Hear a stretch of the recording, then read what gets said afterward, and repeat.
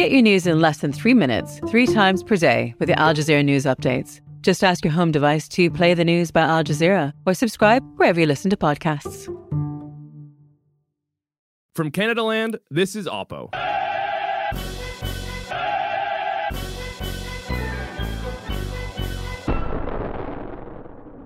My name is Justin Lang, and normally I'd be opposed to Jen Gerson, but this week, Jen Gerson isn't here. On this week's show, we dive headlong into the murky waters of the upcoming Quebec election, and we're going to ignore the rash that comes from it. Then, later in the show, Jen reappears to antagonize everyone's favorite neocon, David Frum, the less famous brother of Senator Linda Frum. It's going to be Frumtastic.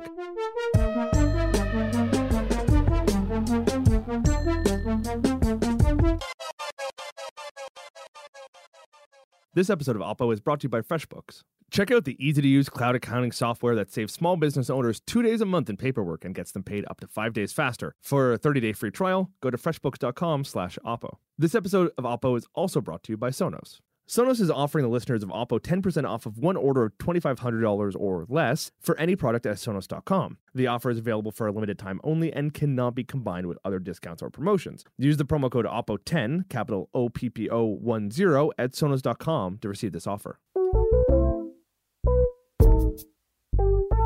Because Jen can't be here with me right now, I've taken the opportunity to replace her with a Quebecer. Chantal Hébert is Quebec's best-known columnist and political voice, who is widely regarded as one of the most respected commentators in the province, but she wouldn't return my phone calls, so I got Patrick Lagacé. Patrick, how are you? Well, that's quite the introduction. Well, I mean, for those who, might not read your columns in La Presse, because, of course, not all of our listeners are bilingual as they should be, Patrick Lagacé is one of the most insightful and influential writers in Quebec, and he's personally one of my favorites. He's apparently also a favorite of the Montreal police because they thought he was important enough to tap his phone a couple of years ago. What's more, he once convinced Justin Trudeau to throw himself down a flight of stairs, and if you haven't seen that video, you have to watch it. Hey, comment ça va, Patrick? Oui, c'est vraiment le fun. Là, puis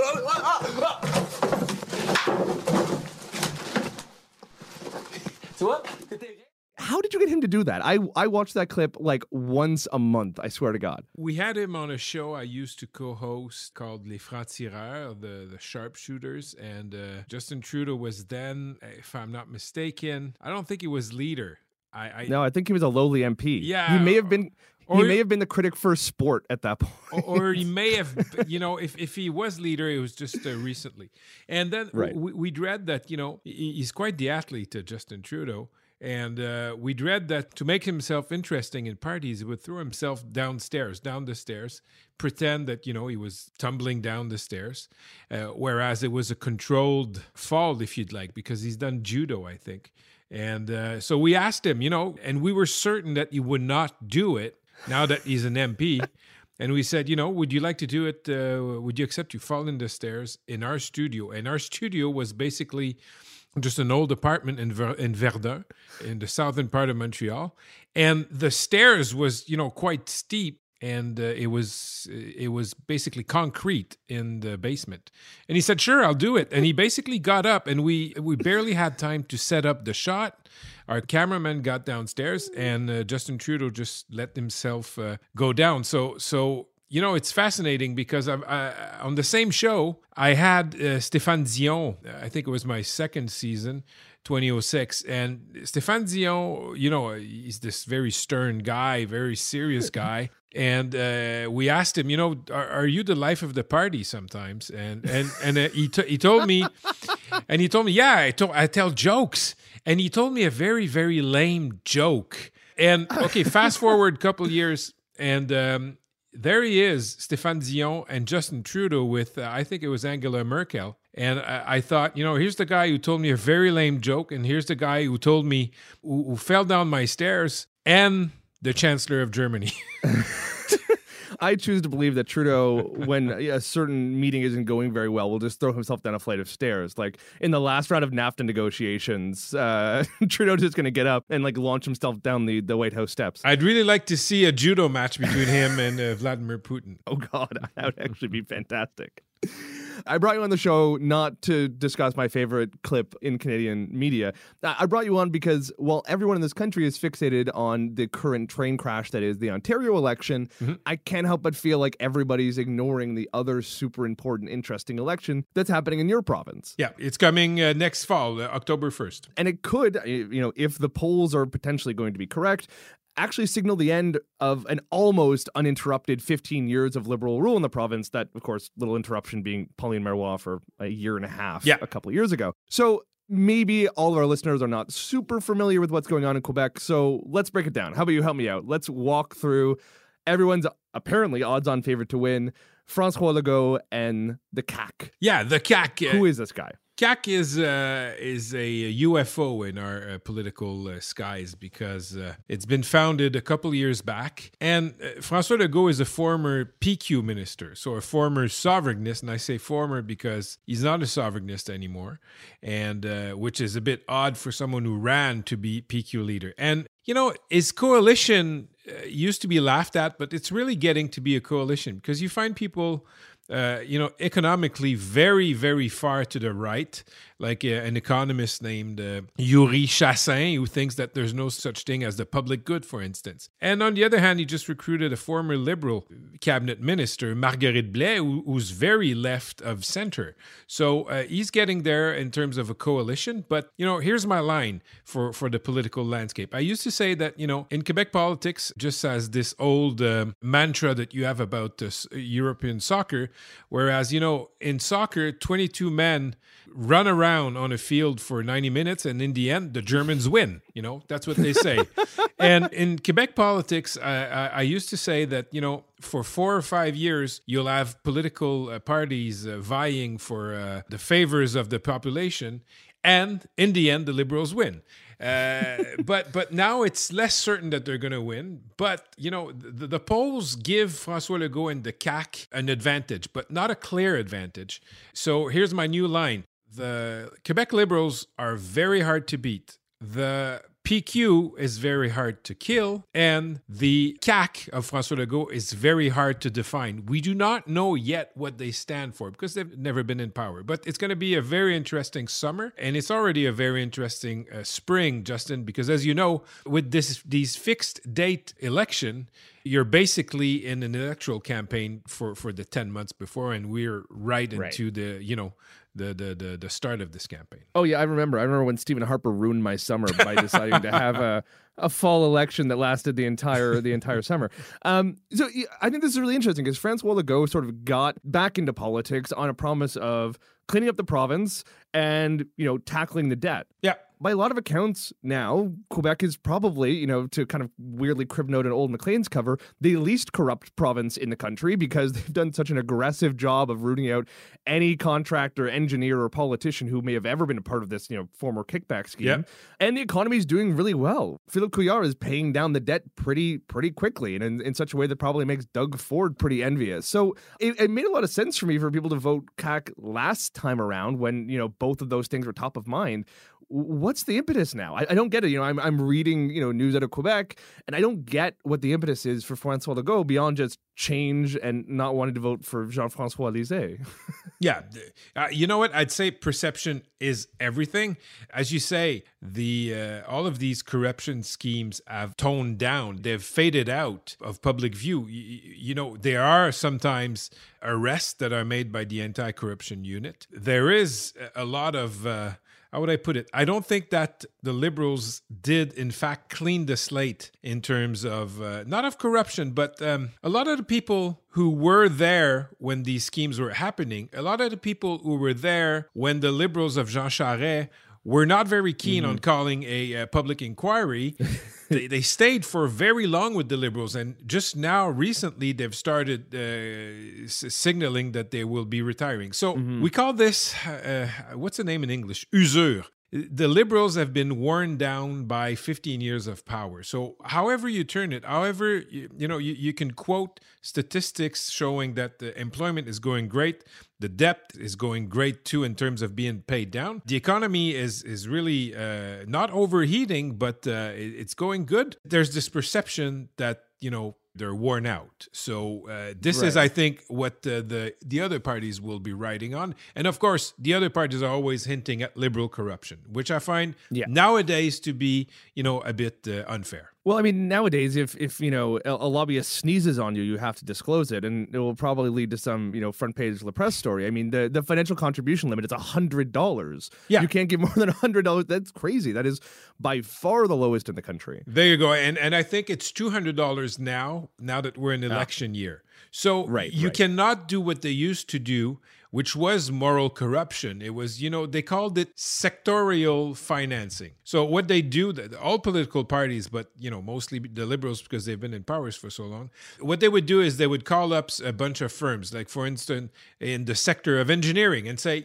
we're having a cocktail and the tickets are, $500.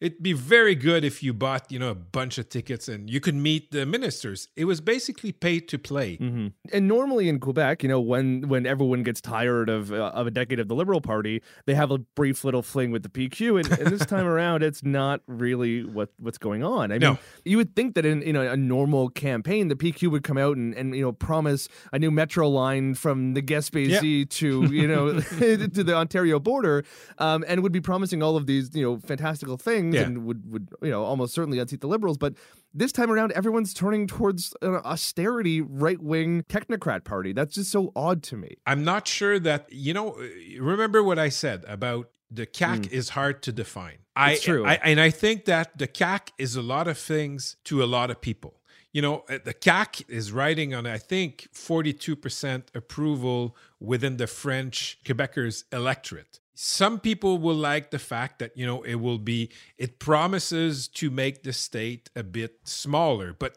everybody promises that. That's what people tend to forget. Jean Charest in 2003 won, and he promised that he would re-engineer the state. He didn't do that. Also, there's the fact that the CAQ is not going to hold a referendum. The CAQ is not a sovereignist party. And the CAQ is also a nationalist party. I know that nationalist nowadays in the Anglo-Saxon world is a dirty word, but it's not in Quebec politics. And the PQ is also standing for Quebec nationalism, of course, but the PQ will always be flirting with the idea of a referendum in a sovereign Quebec, and I think Quebecers don't want that. 35% of Quebecers would like to see Quebec become an independent state. The enthusiasm for the idea of a country basically is at its lowest in my lifetime, I'd say. There's one party we haven't talked about, of course. It's the fourth place party, Quebec Solidaire. Yeah. And, some polls earlier on this year had them, or maybe it was late last year, actually had them running pretty high. There was a moment we were seriously talking about QS and their weird, crazy, left-wing, hard left-wing Quebec sovereignty platform overtaking the PQ. Yeah. That kind of fizzled out a little bit, but I mean, they're still running about 8-10% in the polls, depending on which one you're looking at. And they have two pretty interesting and popular leaders. Gabriel Nadeau-Dubois, the former student protest leader, who we all kind of remember wearing a little red square in the streets, and Manon Massé, who is one of the most interesting politicians in the country. She's, a longtime feminist activist, and by all accounts is super popular in the province. Yeah. Like, is there a chance they're going to play a bit of a spoiler role here? I think so, in terms of, being a hurdle for the PQ.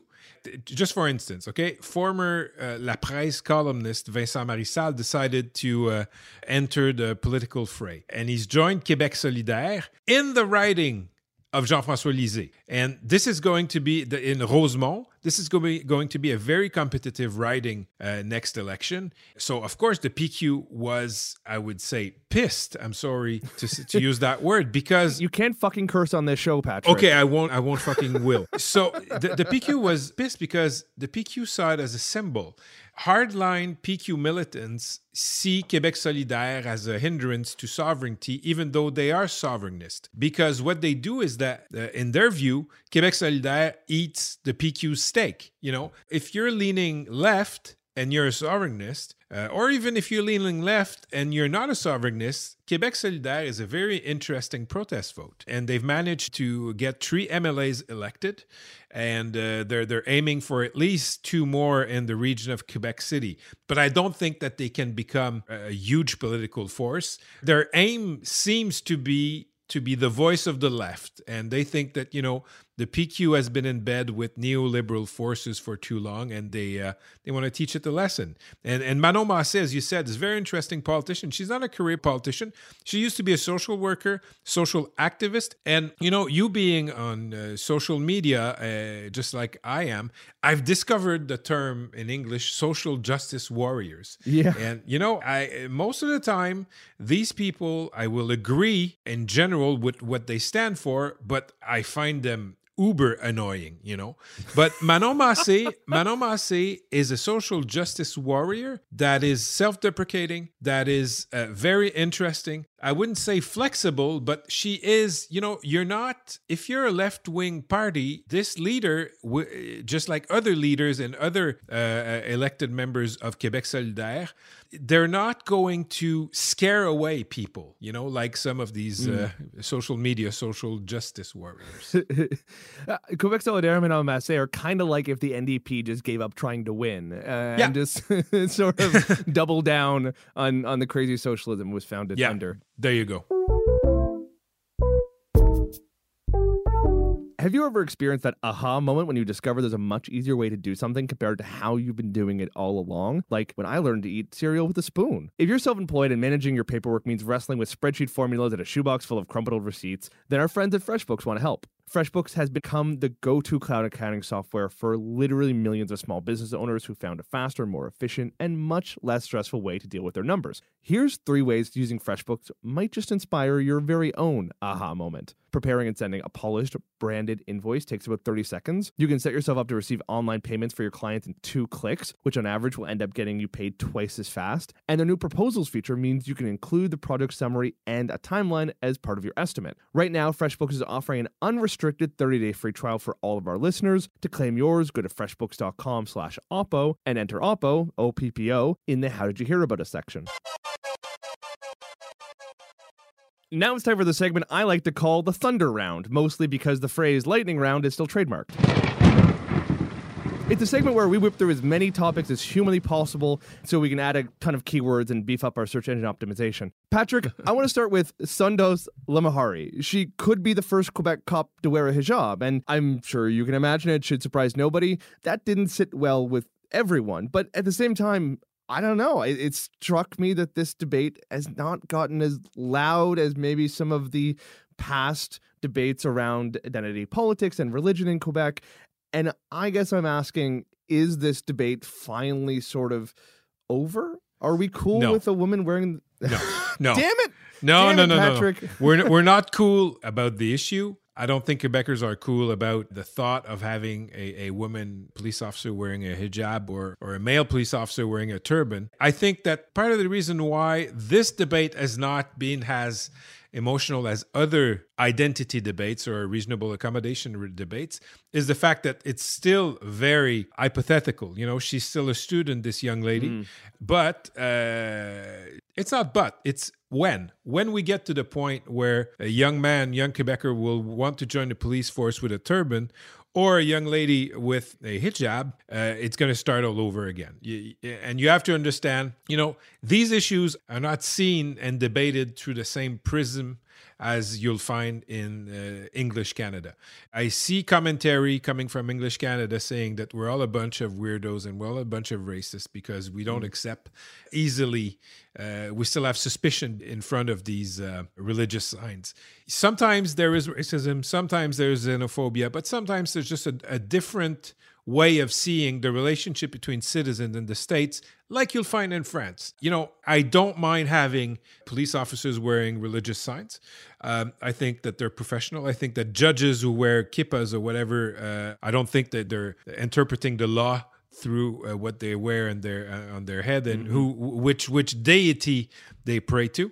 But a lot of people will be taken aback by this. Some of them are racist, some of them are not. And, it's just a different province. Remember one thing. Before 1960, religion used to run a lot of things in this province, unlike what you'd find in other provinces. And a lot of people do remember our religion, the Catholic religion, used to guide people's life, used to have a huge influence in civic life and political life as well. And they do not want to see this era coming back through other religions.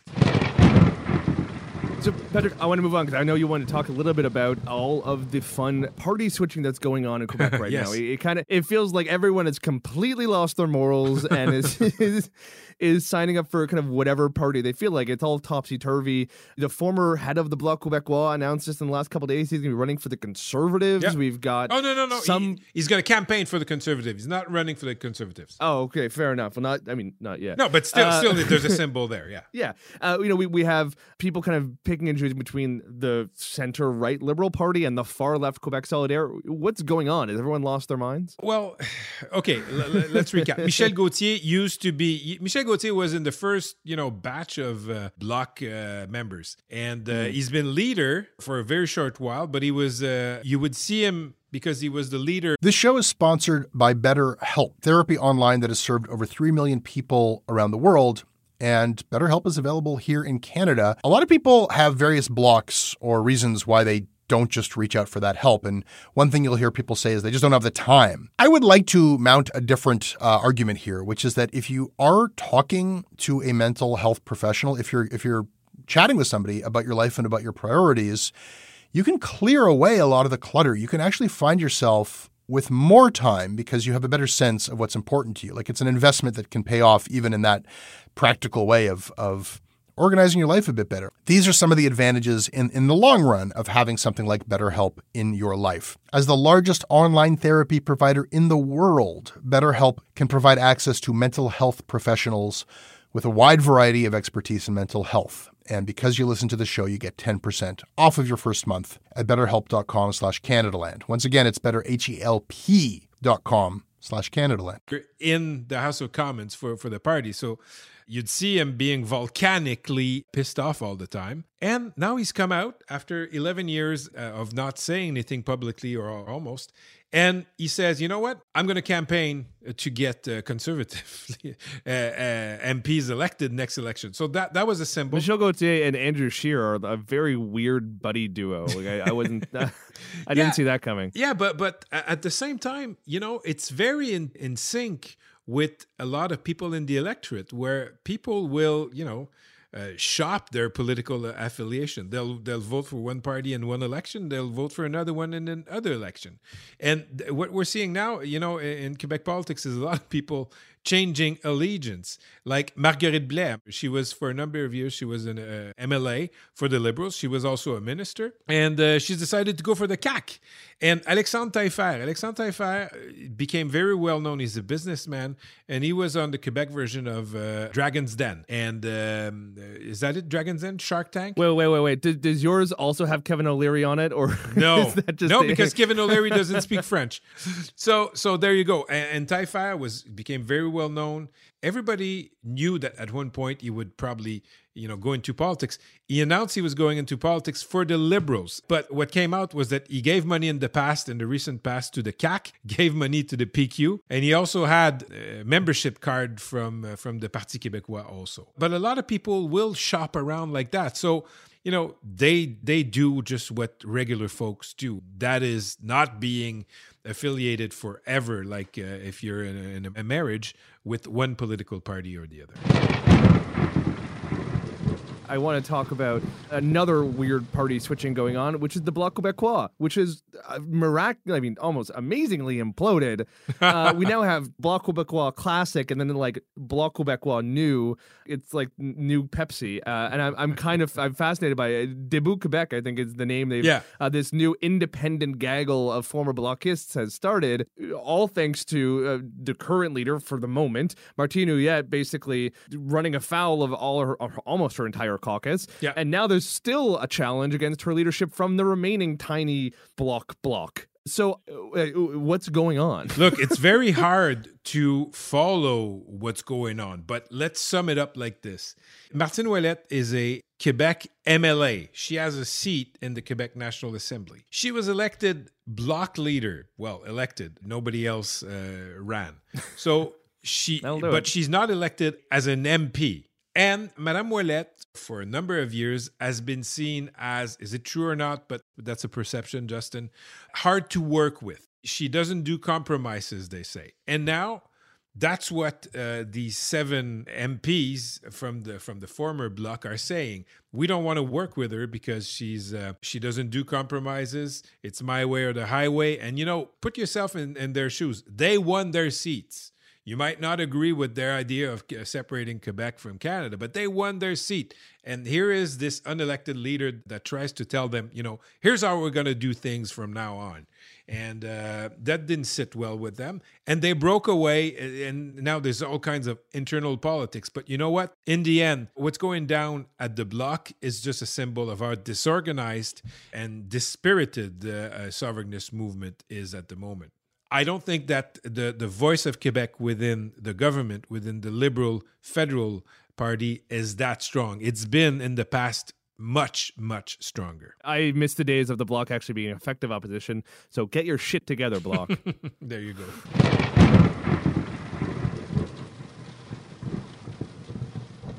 Sonos' new speaker has Amazon Alexa built right in, so you can start and control music with your voice, which is pretty cool. You can play songs, check news and traffic, manage smart devices, and enjoy all the other helpful Amazon Alexa skills using a single Sonos speaker. With multi-room listening, you can fill separate rooms with different music or have the whole house playing that one Tom Jones song you really like. Sonos One is backed by a pair of Class D amplifiers and custom-built drivers to annoy your neighbors, and the sound is face-melting and pure. Since Sonos is continually updated with new features, services, and skills, your music and voice options will keep getting better over time until it finally becomes sentient. Turn on lights, adjust the temperature, and more. With Sonos One, you can control your smart home devices with your voice. Sonos is offering the listeners of Oppo 10% off of one order of $2,500 or less for any product at Sonos.com. This offer is available for a limited time only and cannot be combined with other offers, discounts, or promotions, so don't even try. Use the promo code OPPO10, capital OPPO10 at Sonos.com to receive this offer. Jen couldn't be with us this week, but we did dispatch her to go and check out one of the most unlikely foot soldiers of the hashtag resistance. Here I am, Jen Gerson for Oppo, and joining me today is guest David Frum. Mr. Frum, thank you so much for joining me, although I have to apologize in advance because obviously things are going pretty badly for you in your life if you've actually consented to come on this podcast. This is a recurring problem for me with Canadian radio interviews. I spoke a little while ago to Michael Enright, and who opened with this very dramatic description of how once at the heart of the Republican establishment, David Frum, and I had to stop and say, you make it sound like I'm sleeping on a sewer grate. So I'm happy to join you and to, there are things that people need to hear. If people are listening to those things via you, I'm delighted to be here. Wonderful. So most people who've been following your political journey away from establishment Republican politics and into what I would call the dark heart of political centrism would, I think, note that conversion you've been going through predated Trump and has long predated Trump. But what has Trump highlighted for you about some of the problems with the Republican Party and with conservative politics in the U.S.? For me, the central political change event of my recent career was the recession, depression, of 2008, 2009.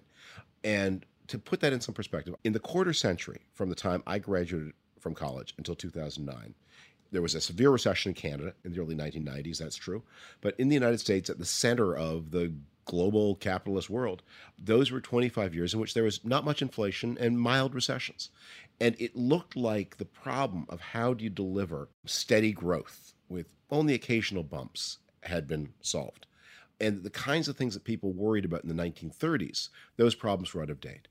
Suddenly there appears a recession that, but for the most heroic activities at a very difficult moment in that Bush-Obama transition, that handover, could have careened into a true global depression. I mean, 25% unemployment was not unthinkable. And even though they managed to prevent things from tumbling down the mountain as deep as they could have, even with all the heroic activity to stop the collapse that happened in 2008 and to end the further deterioration by the summer of 2009, for the next year and a half, you had millions and millions of people in the United States out of work for years. And so what do we do? What do we do? And in the American context, if you're an able-bodied person without children, when your unemployment insurance is gone, you get basically nothing. And someone as old as me had never seen anything like this in a lifetime. It was something from a storybook, and you had to really think about it. So those events jogged me to rethink. I think that the conservatism that I grew up in had some very important and correct answers to the problems in the 1970s and 1980s. But one of the things that is true of politics is it is an exam in which the questions keep being changed. And it does no good to offer answers to other problems, however apt those answers are, if you're given new ones. So that's where I was in 2010. That got me into some trouble at that time. But I was saying all this, I need to stress, within the context of being basically remaining a quite conservative person with a lot of affinity, especially with the conservative parties of the world outside the United States. So you see that the Republican Party is becoming noticeably more radical around 2008, 2009, thereabouts. That's when you think that this shift happened. 2009, 2010. 2009, 2010. Yeah, they're becoming much more radical. What then happened, and this is what made Trump possible, the Republican Party, meaning the party in Congress, the donors, the intellectuals, they became radical in an economically individualistic way. Their radicalism took the form of, more Ayn Rand, more Barry Goldwater. Mm-hmm. But the Republican rank and file were becoming radical in quite a different way. And this was very poorly understood by the leaders themselves. If you actually went to a Tea Party rally in 2009, 2010, and I went to a few, more than a few, look, these were not people who are used to demonstrations. They were not people used to politics. But so their language, they had trouble saying what they had in mind. But if you really listened to them, what they were telling you was they were 62. They could see retirement looming up before them. Their house was worth a lot less than they thought it would be. Maybe their house was in trouble. They'd taken their savings because of the dot-com bust in 2000, and now it happened in 2008. Those were worth a lot less. They were frightened of the future, and they needed their Medicare. That's what they were there to protect. And President Obama's healthcare plan was, and they were right about this, going to cut into the future growth of Medicare to finance a whole new social program for people who are different from them. They were right about that. That was not crazy. That was not paranoid. Maybe you don't approve of their reaction, but they were seeing something that was true. So my joke was that what was happening is at the elite level, the party was saying, right, we need less Medicare, more immigration, and one more Bush. And the people at the bottom were saying, no, we need less immigration, more Medicare, and no more Bushes. Mm-hmm. And that was the gap that Donald Trump exploited. A lot of people will point out this idea that Trump is some kind of aberration to the U.S. political system, that he's a bug, not a feature. But I mean, I think a lot of progressives would reject that position and that point of view. They would say that, Donald Trump is just the terminus of a long trend of Republican Party politics, going back not just to 2009, but, going back to Reagan or to going back to Bush, that, he was just willing to say outright and articulate outright the grievance, the white grievance in particular, that a lot of Republican Party presidents and presidential nominees would hint at, but with a wink and a nudge. And I guess I kind of want to go back to you because, of course, you were a pretty formative intellectual figure, in the Republican Party during some of those years. Do you think that is an accurate or a fair way to describe the Trump phenomenon as it exists today? Look, I wouldn't want to say it's completely wrong, but I would say it's mostly polemical rather than analytic. Obviously, there are things in Donald Trump that are continuous with things in the American past. That's always true about any new event. But I am more impressed by the way that Donald Trump is similar, not to things that happened in America in the past, but things that are happening around the other democracies of the world right now. So I see him as having way more in common with the National Front in France, the Alternative for Germany, Jeremy Corbyn in Britain, the Five Star Move, sometimes on the left, sometimes on the right, for these new populist anti-democratic movements that reject NATO, that reject free trade, that reject the European Union. So yes, you can trace the ways in which he's like George Wallace, for sure. But that means cutting yourself off from being aware of the ways that the politics of other democratic countries are producing Trump-like figures, including sometimes, as I said, sometimes on the left. Jeremy Corbyn has a lot more in common with Donald Trump than he does with people in the U.S. Democratic Party. Trump, he is now in a struggle with law enforcement, where although right now it looks like he's losing the battle in the courts, he's winning the battle for public opinion. If you poll Republican attitudes to the FBI, Trump has succeeded in persuading his party, the party in power, that the FBI is acting politically. I'm going to dispute you on one point. I think you and I would probably share a couple of core values issues, probably more than we would disagree on some of these issues. And I would agree with you that undermining some of the core systematic processes that underlie the accountability structure of the United States, that's all bad. We're all in agreement that that's bad. But how is firing the director of the FBI more corrosive than starting a war based on false pretenses in Iraq? I mean, to me, the corruption and the rot that you're talking about, Trump maybe has taken it to the next level, but this has been happening for the last several decades in the U.S. He's the culmination of a long process of sort of democratic weakening. I would say there you're overstating things. Let Sure. me separate the question about foreign policy from the one about law enforcement.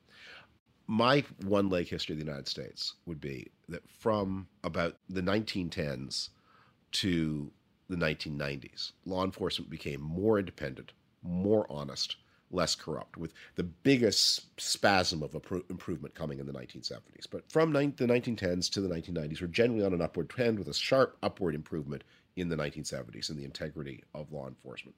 So Trump on that really is pushing the country down a hill that it had been climbing up till then.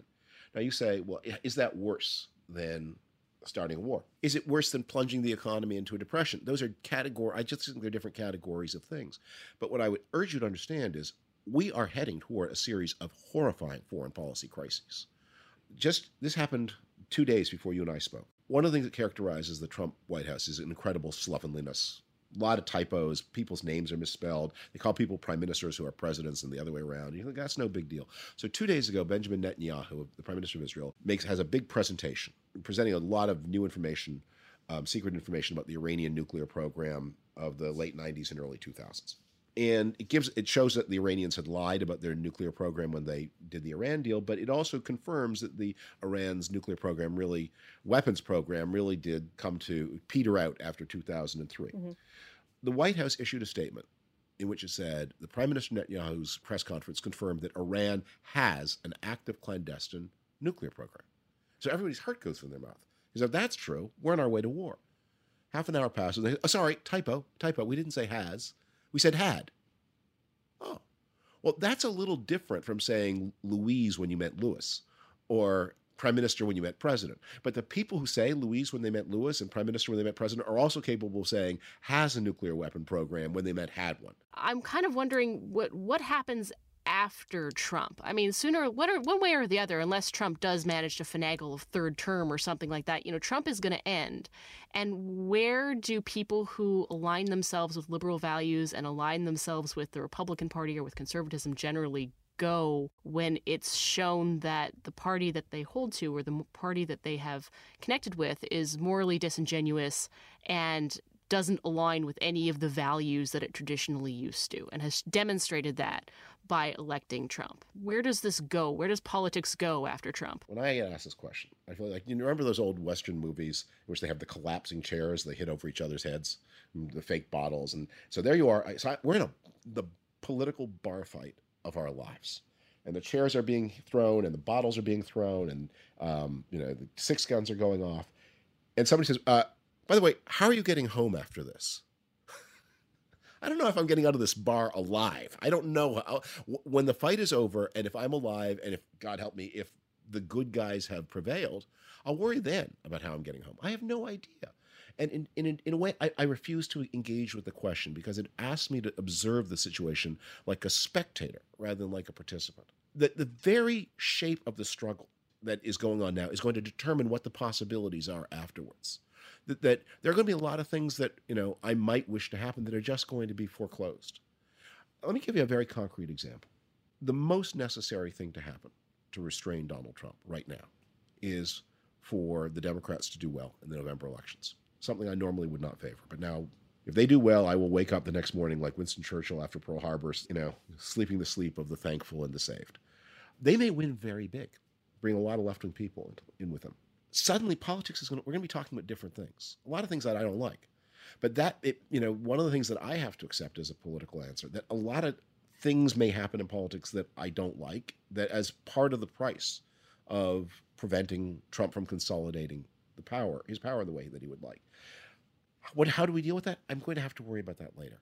Because one of the things that happens in political action is you have to deal with today's problems. You don't have control over the outcomes. And outcomes often deposit you in places where you would never have started voluntarily if you'd had any choice about it. You may not believe it from this actual interview, but I am a big fan of your work. David Frum, and I really do appreciate it. It's really, really wonderful, and it is really great to talk to you. Thank you very much. Thanks for the time. Thank you again. Bye-bye.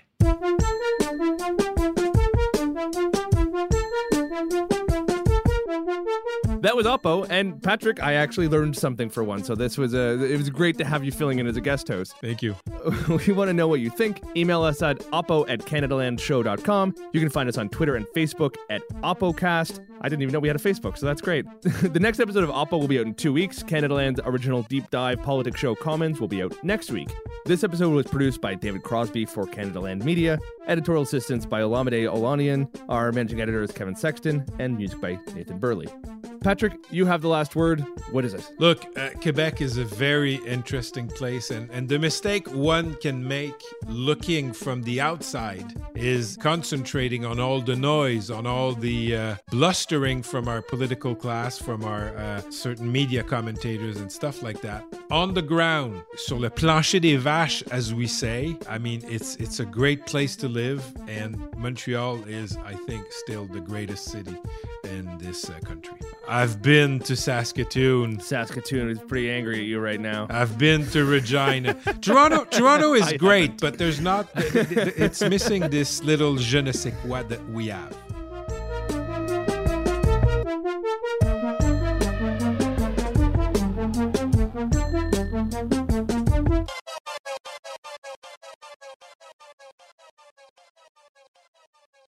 La vie est trop importante pour prendre au sérieux. On a un escalier, on peut avoir une démonstration? Aucun problème. Non. Oui. Oui? Oui. Donc, le truc, c'est vrai, tomber des escaliers. Comment ça fonctionne? Normalement, je te mettrais genre ici, là, puis je passerais, puis je dis « Hey, comment ça va, papa? Oui, c'est vraiment le fun. » Puis là, tu